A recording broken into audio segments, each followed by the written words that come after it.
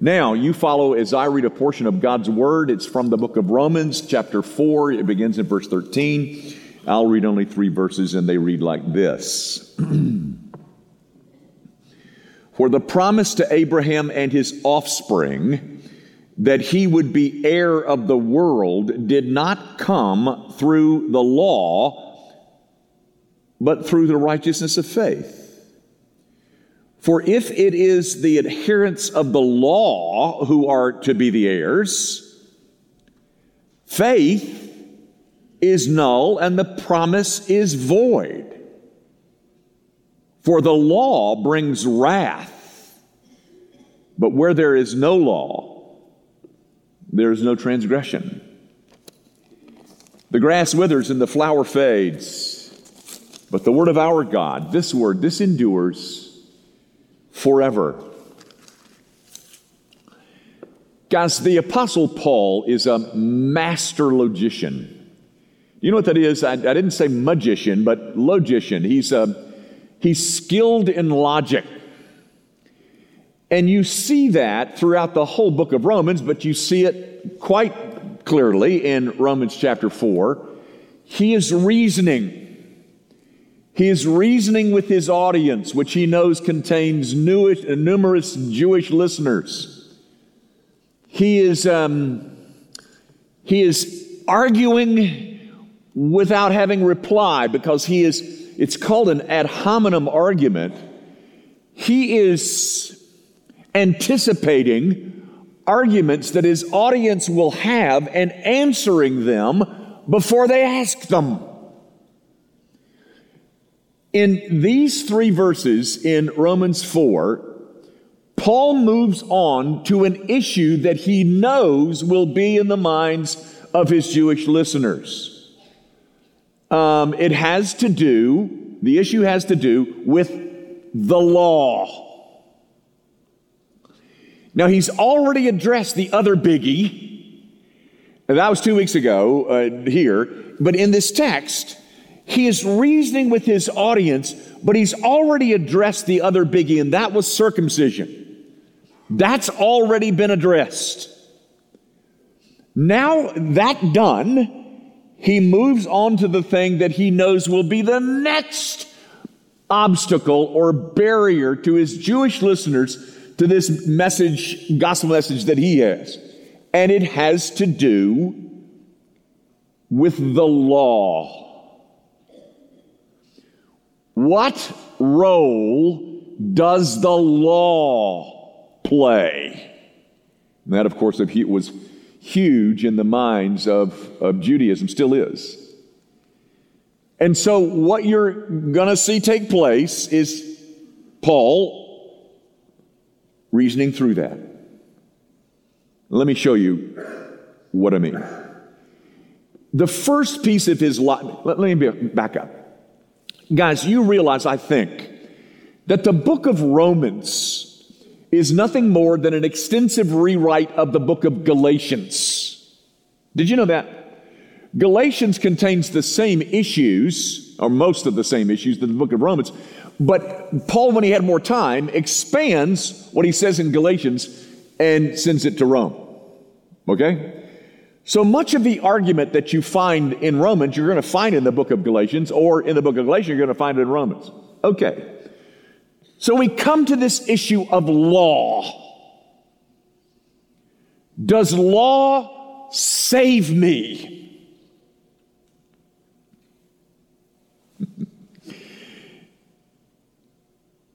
First century Judaism said it did.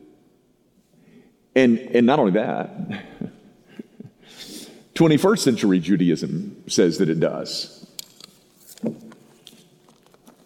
So Paul begins his argument. And the first part of his logic, I'm really borrowing from the book of Galatians, because it's alluded to in this text, but the details, more of the details are given in the book of Galatians chapter 3. But here's his first piece of logic.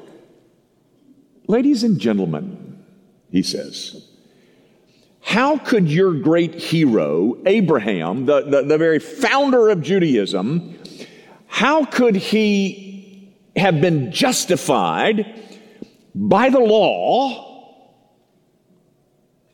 when the law wasn't even around when Abraham lived. It didn't come into existence, pardon me, for another 430 years. Now, think about that time period. Imagine we were to calculate it today and we were to move back from 2021, 430 years. That would place us somewhere around 1590. You know, Columbus sailed the ocean blue in 1492. So about 100 years after Columbus landed in the West Indies, until now.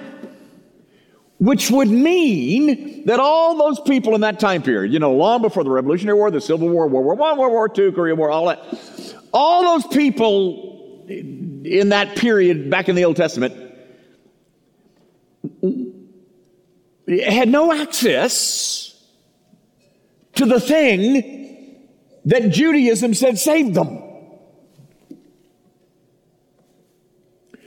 Those people were doomed because they didn't even have access to the device that Judaism promoted and promotes as the method by which people are to be justified or saved.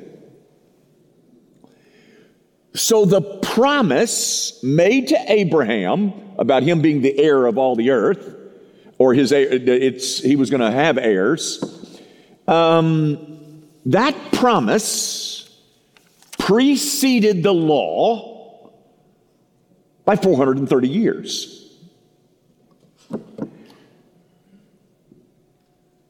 So Abraham was certainly not saved by the law.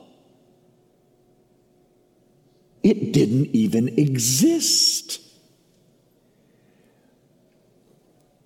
So again, says Paul, how was Abraham justified or saved? Something that he's already said 4 times in the previous 12 verses. He says it again in verse 13. Through the righteousness of faith. Folks, Abraham was not told that he was going to be a blessing to all the world based on his studious and punctilious observance of the demands of the law. It wasn't even in existence. You know, folks, had I been the speaker that day and I was the one, speaking to this audience, I would have said it something like this. I would have said, folks, you cannot believe that Abraham was saved by his punctilious observance of the law. It wasn't even in existence, you idiots. And I would have been wrong and have sinned and would have probably been fired. But the point is, it's so glaringly obvious. How could you miss it? It wasn't even in existence. And you're saying that Abraham and all of everybody else is saved by obeying the 10 Commandments? He didn't even know what the 10 Commandments were. Okay. Isn't that enough to prove Paul's point? I mean, hasn't he already won the debate? Well, apparently not. Because he continues to give you a second piece of logic. He makes allusion in verse 13 to the promise to Abraham. You see it? And the promise had to do with his offspring that were going to be the heir of the world. Now, Paul is making reference to a piece of Jewish history that they all knew. That's well-known Jewish history right there, folks. Yes, sir, Bob. They knew about that. And where do you find that? Well, you find it in Genesis 15. And you might want to take a look at it. I'm going to read a little bit of it for you. But what do you find in Genesis 15? Well, folks, this is what you got. You've got a conversation. A conversation that is going on between God and Abraham. And Abraham starts the conversation by saying, listen, how am I going to be, how's this going to work since I don't have any offspring? And the nearest thing to an offspring I've got in my home is a guy by the name of Eliezer. That's what Abraham says. And then God replies in verse 4. This is Genesis 15:4. This man, that is Eliezer, shall not be your heir. Your very own son shall be your heir. And he, that is God, brought him, Abraham, outside and said, look toward heaven and number the stars if you are able to number them. Then God said to Abraham, so shall your offspring be. Now, folks, there's the promise. Abraham replies to that promise in verse 6. And he, Abraham, believed the Lord, and he, God, counted it to him, Abraham, as righteousness. Folks, that's the conversation that God and Abraham have, where God gives to Abraham a promise about his heirs. But if I could paraphrase that conversation and put it more in first century Jewish logic, I guess, the conversation would go something like this. Abraham, I'm going to give you a son, and I'm going to give you scads of descendants if you will obey the 10 Commandments. And Abraham says, will God? What are the 10 Commandments? And God says, oh, right. I haven't even given you those things yet, have I? Folks, the promise that is found in Genesis 15 is not couched in the language of human performance. God takes him outside on a clear night, tells him to start counting the stars, and he's up to 16,444,000. And God says to him, you're going to have descendants equal to the number of stars out there. And then once God has made that promise, according to Judaism, this is how Abraham replies. Oh, God, that's really exciting. And whatever those 10 Commandments are, I mean, if you can count on me to obey them. And the sooner I get them, the more obedience that I can offer to you. Folks, it's downright ludicrous. It's illogical. And that's what Paul is doing with his audience, because they know Abraham's reply to the promise was he believed the Lord, and the Lord counted it to him as righteousness. Didn't have anything in there about obedience to anything. Folks, when God makes this promise in Genesis 15, he doesn't lay down any conditions that had to be met by Abraham so that the promise could be fulfilled. Not one condition. Not you got to be baptized or circumcised. Not that you got to obey the 10 Commandments. It was a promise of sheer sovereign grace. In fact, if one's standing with God is based on one's performance, then if you'll notice what the text says if that were true, then what you've done with your performance is that you have rendered the promise null and void. That's what's said in verse 14. For if it is the adherents of the law who are to be the heirs, faith is null, and the promise is void. Human merit, works, are opposed to faith.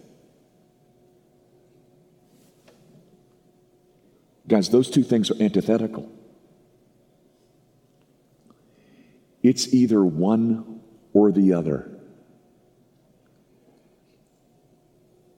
Everyone in this room at this very moment is doing one or the other.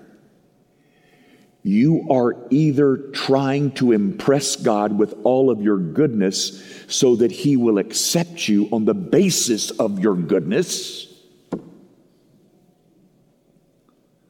or you are resting in the promises that righteousness comes through faith, and that faith in Christ.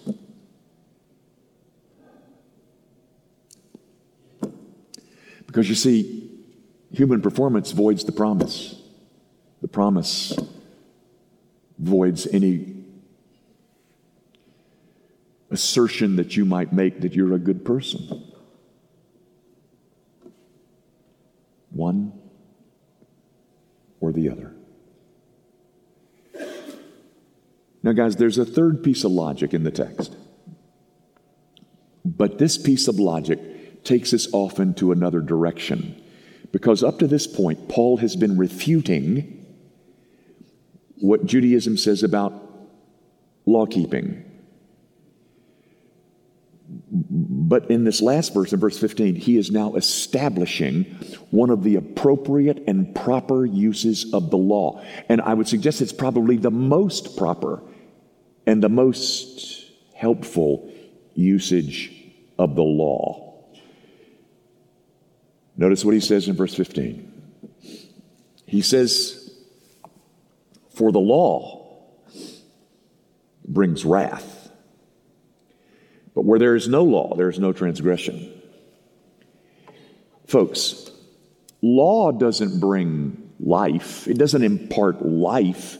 In fact, it brings wrath. How? How does that happen? How does the law bring wrath? Let me explain. First of all, folks, the law produces a standard by which men are then measured. The law, you see, exposes my violations of it. It makes conspicuous my failings to keep it. The law, you see, defines sin clearly. No guesswork. Let me try to illustrate with an illustration that I think I've used before, but let's imagine that the legislature in the state of Tennessee, up there in Nashville, they decide that speed laws in the state are oppressive. You know, we want to be more like Germany and the Autobahn. So they make a law that means that all speed limits are abolished. All the speed signs are taken down on the interstate and on roads and highways. There's no laws to govern how fast one drives. Okay, if that were so, tomorrow morning when those laws come into effect, or when those laws are abolished, how fast could you drive? Well, I could drive as fast as I want to. And you could, because there's no laws. But then about 3 or 4 hours into this new law, the legislature realizes, oh my goodness, what a mistake we have made. This has created chaos on our streets. So they rescind that law, and they tell the state, the residents of the state, that the laws are going back up tomorrow morning. So sure enough, all those speed limit signs go back up. So like right out here in front of the church, the speed limit is 40 miles an hour. But you drive at 48 miles per hour. You know what that makes you?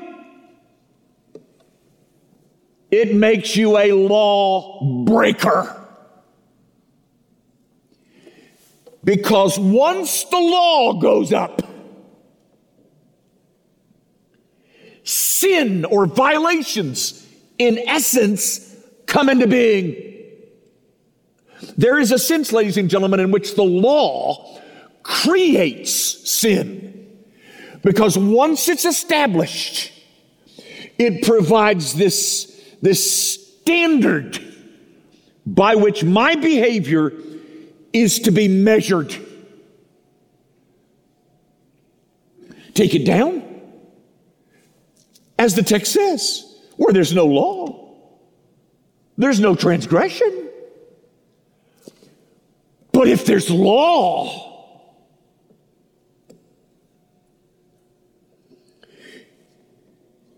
then my failure to keep it makes me guilty.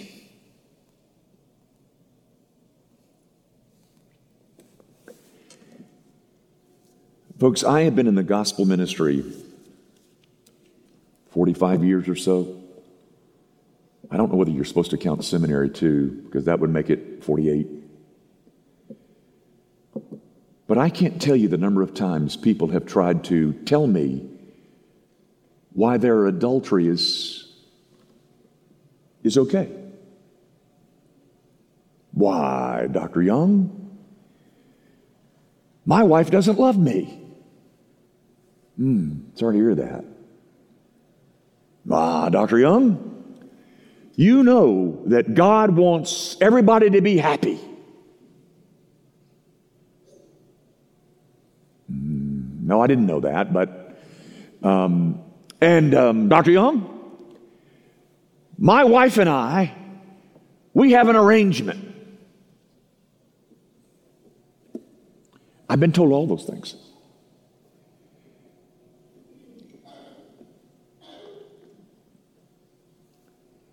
I'm very sorry.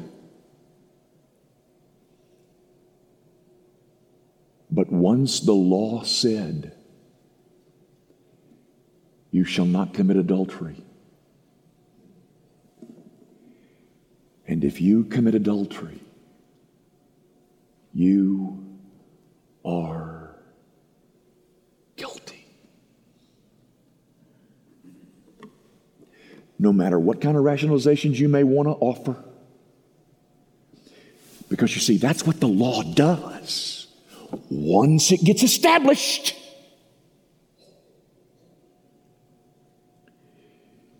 it then defines my sin.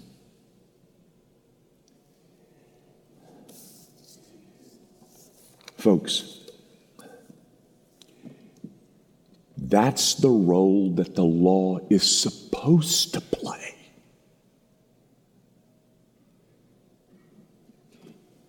Gang, the only people who really want this Savior of ours, the Lord Jesus, are the ones who have been exposed by the law. They know they're guilty. They know that their stance before God is ruined, and that they are deserving of wrath.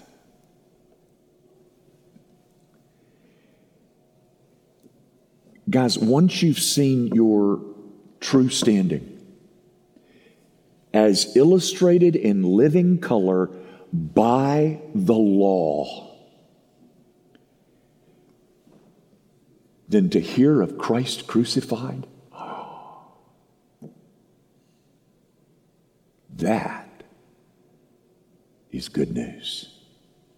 That is a balm for my soul. Guys, law drives us to grace. Law drives us to Christ. Law doesn't save. It has never saved anyone in the Old Testament or the New Testament.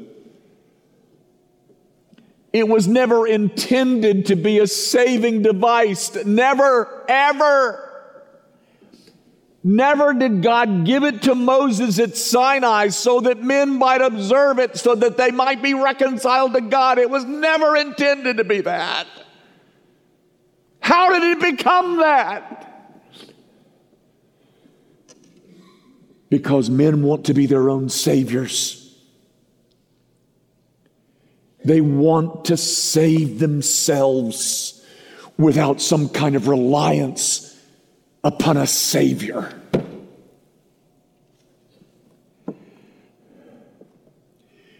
Law never saved anyone, but it does drive us to the one who does save, Christ Jesus. You know, folks, in the language of the book of Galatians, you'll find in Galatians 4 that the law is called a tutor. It's a coach. It takes me by the hand. It shows me my sin. And then it takes me further on to see the beauties of Christ and Him crucified.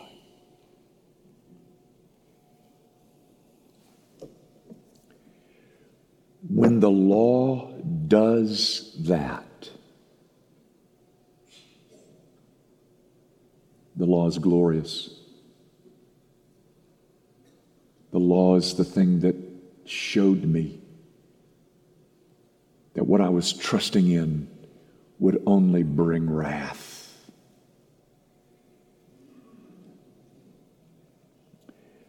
But if you use the law as a means to save you,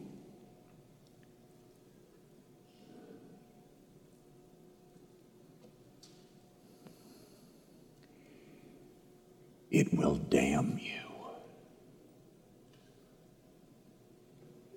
Because the law brings wrath to those who think that it will bring life. It won't.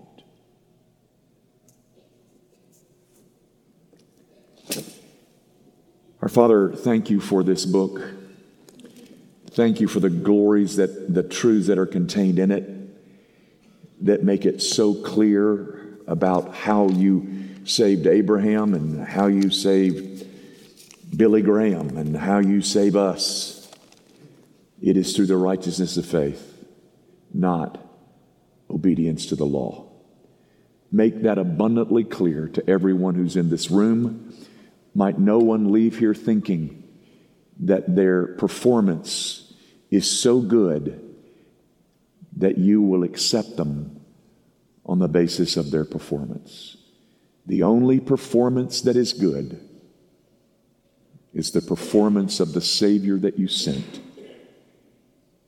And we who have tasted of the richness of the gospel, cling on to Christ and Him crucified, and that only. Might others who have come here this morning, who are Christians in name only, might they see what they need most. It's not church membership. What they need is a Savior.